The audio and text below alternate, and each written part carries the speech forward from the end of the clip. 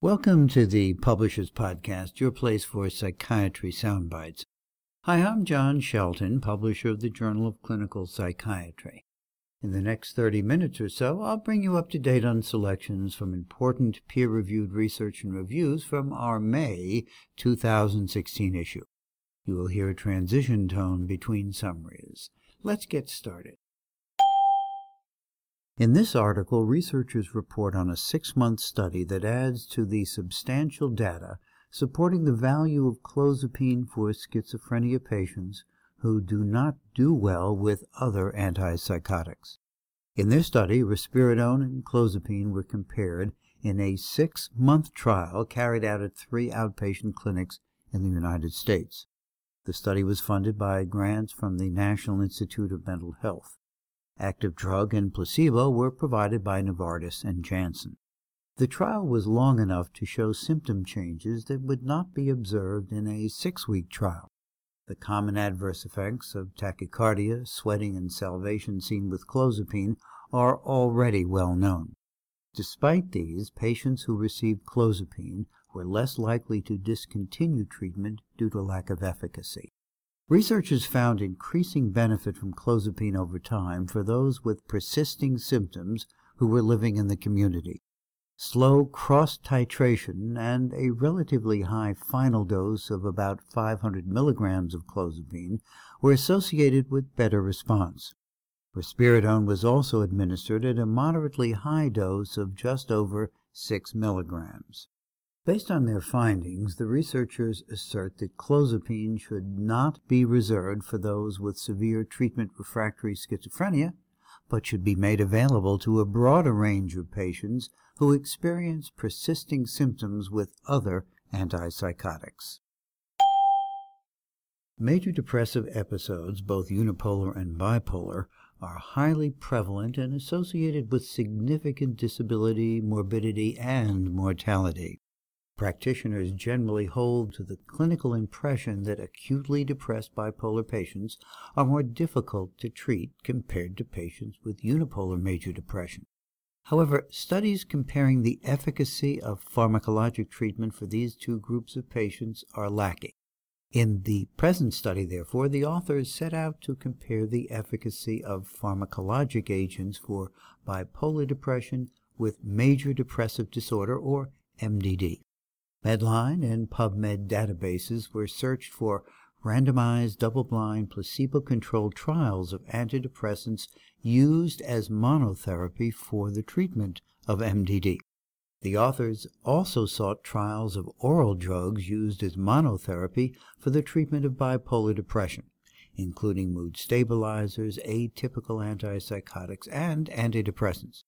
190 articles of nearly 200 trials focusing on antidepressant monotherapy in MDD were selected.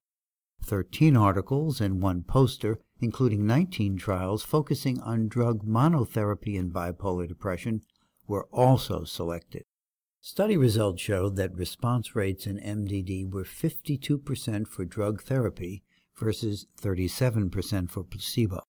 In bipolar depression, the response rates were 54% for drug therapy versus 40% for placebo.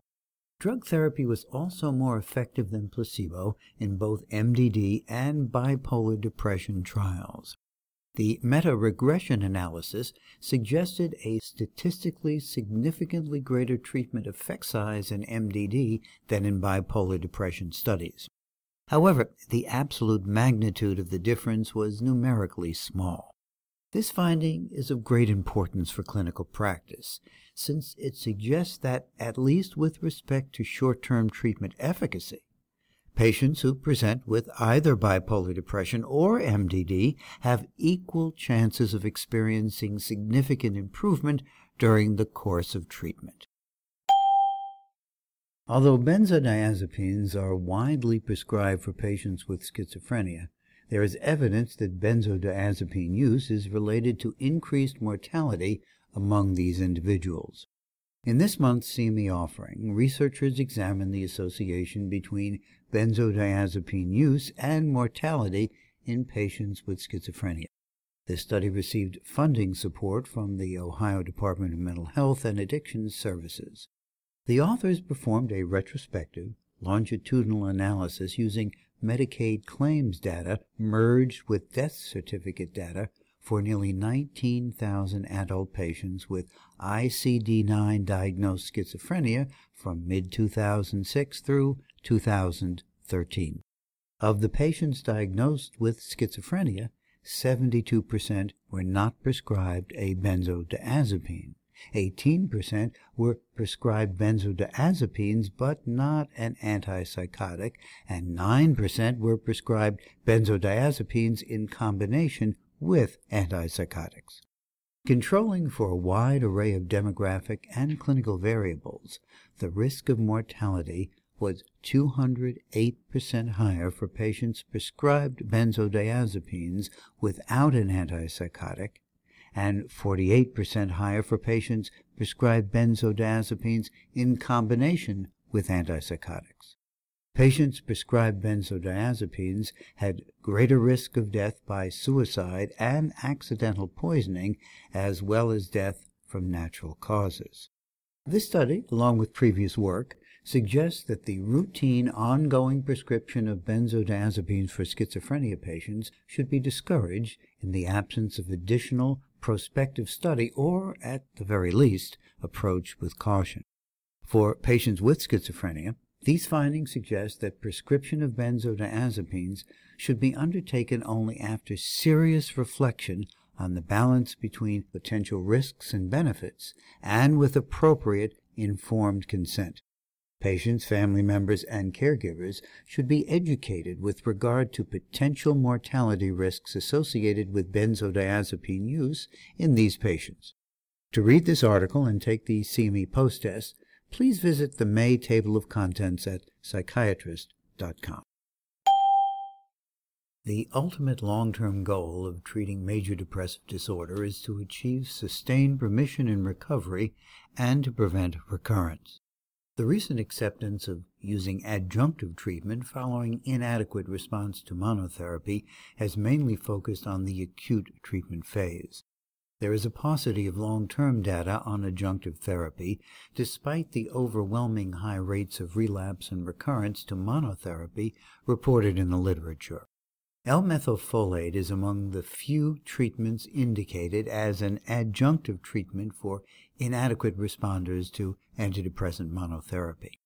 The efficacy, safety, and tolerability of 15 mg L-methylfolate were established in 2 placebo-controlled trials when it was used as an adjunct following an inadequate response to SSRI monotherapy. The objective of the present study, funded by the Nestlé Health Science PAM Lab, was to evaluate the long-term efficacy, including recovery and recurrence, in a 12-month acute controlled study of 70 patients taking open-label adjunctive L-methylfolate with an SSRI. The study also reported safety and tolerability of all patients who received adjunct L-methylfolate, 7.5 or 15 mg doses, during the 12-month open-label phase. Among patients who entered the open-label phase in remission, 90% achieved full recovery, and none of the patients experienced a relapse or recurrence during the 12-month phase. Among the patients who failed to show a response or remission at the end of the acute study, 60% converted to a remission, 40% achieved full recovery, and no patients reported recurrence.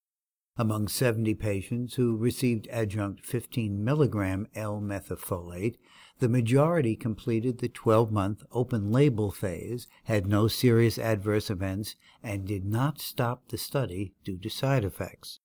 Despite the open-label design, the notable findings in this study were the high rates of sustained remission and no reported recurrence in those patients who recovered. The high retention rates also underscore the tolerability of this adjunctive treatment. Further controlled studies are warranted to clarify the long-term benefits of adjunctive L-methylfolate in depressed patients showing an inadequate response to monotherapy. This article is freely available online. Please visit the May table of contents at psychiatrist.com. In a recent study from Switzerland, supported by the Swiss National Science Foundation, researchers examined the impact of childhood trauma in a large sample of 196 young patients treated in a specialized program for early intervention in psychosis. The authors found that depending on their age at the time of exposure to traumatic experiences, patients had a different symptomatic profile. Patients exposed to trauma up to age 12 showed more severe positive, negative, manic, and depressive symptoms during the first 3 years of treatment.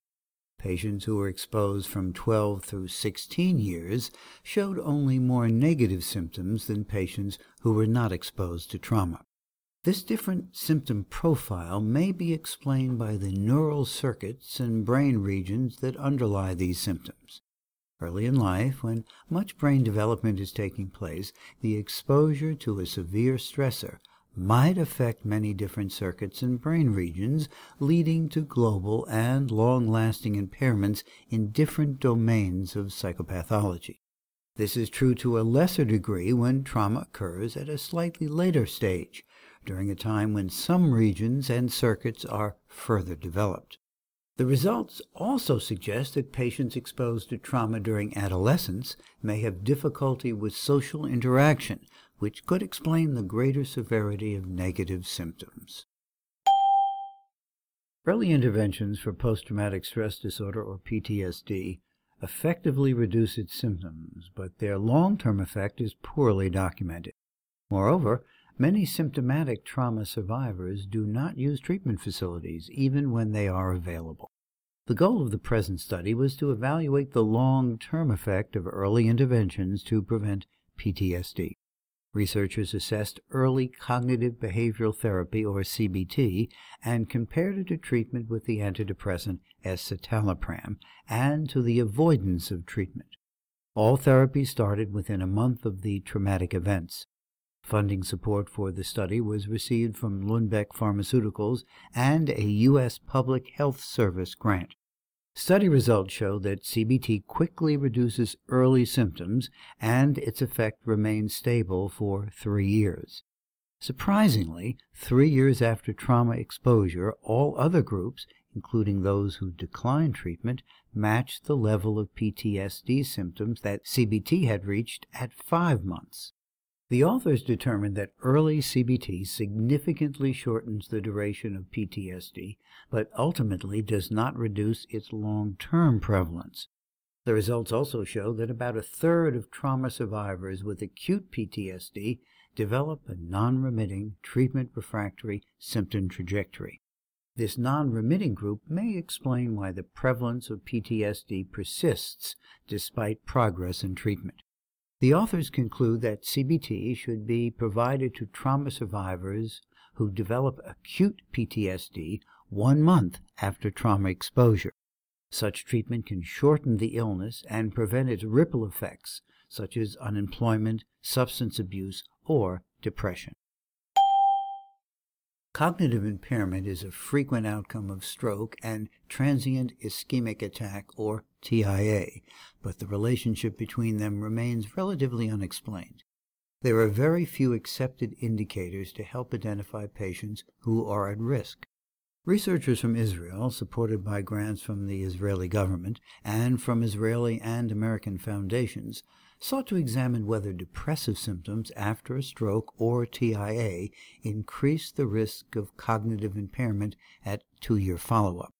The 306 participants were survivors of a first-ever mild to moderate stroke, or TIA, who underwent 3T magnetic resonance imaging. They were examined 6, 12, and 24 months after the event using interviews, depression scales, and neurological, psychological, and functional evaluations. The authors found the main outcome to be the development of cognitive impairment. Nearly 17% of the patients showed cognitive impairment at 2-year follow-up. A geriatric depression score higher than 6, either at admission or 6 months after the stroke or TIA, was a marker of future cognitive impairment and a worse functional outcome. The authors recommend depression screening among stroke and TIA survivors in order to identify those who are more likely to have a worse cognitive and functional outcome. The authors of this article focus on etivoxetine, a highly selective norepinephrine reuptake inhibitor. The investigators report the efficacy outcomes from 3 independent Phase 3 clinical trials sponsored by Eli Lilly and Company. In each trial, the study population included patients with major depressive disorder who had experienced a partial response to SSRI therapy but still needed additional treatment. Each trial compared adjunctive etivoxetine treatment at different doses with adjunctive placebo treatment. Each study failed to separate between treatment groups on the primary outcome of mean change from baseline in Montgomery-Åsberg Depression Rating Scale total score. Additionally, each study failed to meet most secondary efficacy outcomes. The investigators discuss insights into current challenges in the study of adjunctive treatment for major depressive disorder, as well as the outcomes associated with adjunctive norepinephrine treatment within this patient population. The authors conclude that the lack of demonstrated efficacy in these 3 studies precludes the further development of etivoxetine as an adjunctive treatment for patients with major depressive disorder who are partial responders to SSRI therapy. Clozapine is indicated for use in treatment-refractory schizophrenia, and therapeutic drug monitoring has been recommended to guide its appropriate use in clinical practice. Over the years, various factors such as smoking, concomitant medications, and caffeine intake have been found to influence plasma clozapine levels. However, intra-individual variation in plasma clozapine levels remains poorly studied. In this government-sponsored study, the authors employed a population pharmacokinetic approach to assess intra-individual variations in plasma levels of both clozapine and N-desmethylclozapine, or NDMC, as well as the impact of smoking on this variability. The observed clozapine and NDMC concentrations were applied in a Bayesian pharmacokinetic modeling approach to compute a predicted concentration. The predicted concentrations of clozapine and NDMC were then compared with the observed concentrations in the form of a predicted to observed concentration ratio. The coefficient of variation of the predicted to observed concentration ratios was taken as a measure of intra-individual variation. Over 700 plasma levels from 61 patients were included in this analysis. The coefficient of variation ratios for clozapine and NDMC were 30% and 27%, respectively. The group who smoked had higher coefficients of variations for clozapine and NDMC, but this difference was not statistically significant. Plasma clozapine levels cannot be assumed to be static, and a significant degree of variation occurs within an individual. If plasma levels are used to guide dosing of clozapine, serial measurements rather than a single level might be necessary to make an informed clinical decision. The authors conclude that the clinical implications of variability within an individual in plasma clozapine levels need further study. It is well established that patients with MTHFR polymorphisms are prone to depression and numerous other psychiatric and neurodegenerative conditions. MTHFR facilitates the last enzymatic step needed for the conversion of folate into the active levomethylfolate coenzyme form, which is needed for various steps in monoamine synthesis and methylation. Impaired B vitamin metabolism results in a deficiency of coenzymes, a subsequent rise of homocysteine, and less than optimal monoamine production. In this double-blind, placebo-controlled study, researchers administered fully metabolized B vitamins to a population of patients who were both positive for MTHFR and who had major depression for 8 weeks. They then compared their response to a placebo group. Rating scale scores reflected on average a 12-point drop in depression scores in the active treatment group and a homocysteine reduction that correlated with response. The placebo patients had no meaningful drop in depression scores and a slight elevation in homocysteine levels at week 8. Further, 42% of the active treatment group achieved full remission by week 8. No patients experienced mania or hypomania, and all side effects were observed to be at or lower than placebo rates. These findings support the homocysteine hypothesis of depression and further demonstrate the safety and efficacy of using metabolized B vitamins as antidepressant therapy. Fully metabolized vitamins are designed to provide all coenzymes necessary for monoamine production. Now that they are available commercially, these findings may represent a paradigm shift in the treatment of depression and other illnesses associated with hyperhomocysteinemia. The authors conclude that by addressing the homocysteine basis of depression, clinicians are potentially attending to its genetic cause and further allowing for symptomatic relief through optimal synthesis of monoamines. Funding support for this study was provided by JMAC Pharmaceuticals, who provided the active and placebo capsules. This article is freely available online. Please visit our May table of contents at psychiatrist.com. In a cross-sectional study sponsored in part by the U.S. National Institutes of Health, researchers assessed clinical outcomes associated with the presence of a lifetime history of comorbid post-traumatic stress disorder, or PTSD, in almost 300 patients with bipolar disorder. The prevalence of lifetime comorbid PTSD was almost 20%. Patients with both bipolar disorder and PTSD had a lower age at onset of manic and hypomanic episodes and earlier initiation of illicit drug use.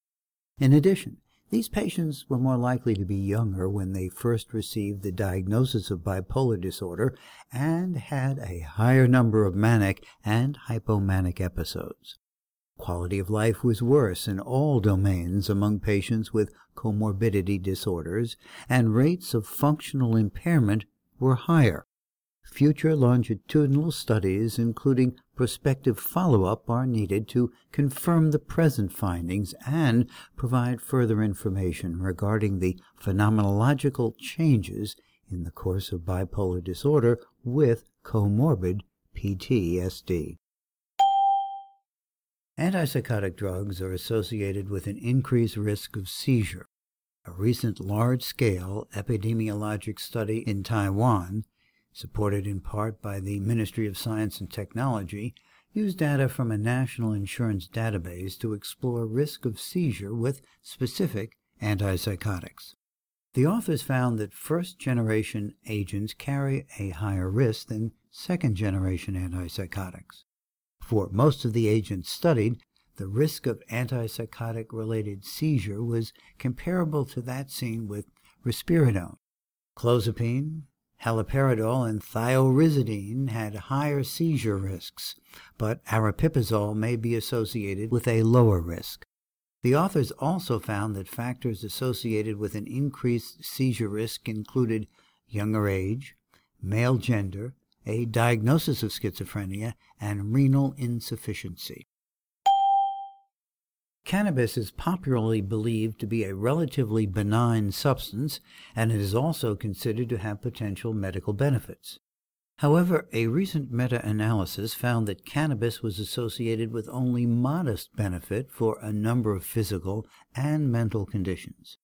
In the latest installment of his Clinical and Practical Psychopharmacology column, Dr. Andrade looks at the existing data on efficacy as well as the data on adverse events associated with cannabis use.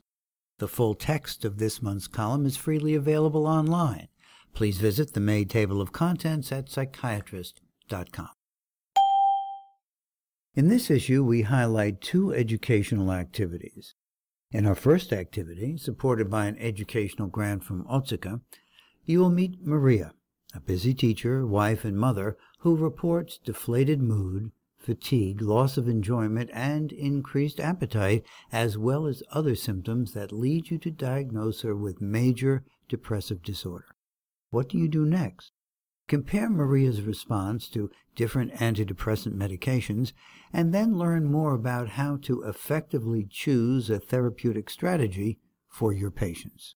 Depression and anxiety often occur together, and they can keep your patients from achieving their full potential at work and hinder their social activities. Explore our second CME activity, supported by an educational grant from Forest Laboratories, to learn about the relationship between and impact of depression and anxiety, and get an overview of strategies to assess and treat both depressive and anxious symptoms in your patients. In closing, be sure to visit us online for interactive activities from our CME Institute and more from the May issue of the Journal of Clinical Psychiatry. Thanks for listening. This is John Sheldon signing off. I hope you will join me next month for the Publishers Podcast, your place for psychiatry soundbites.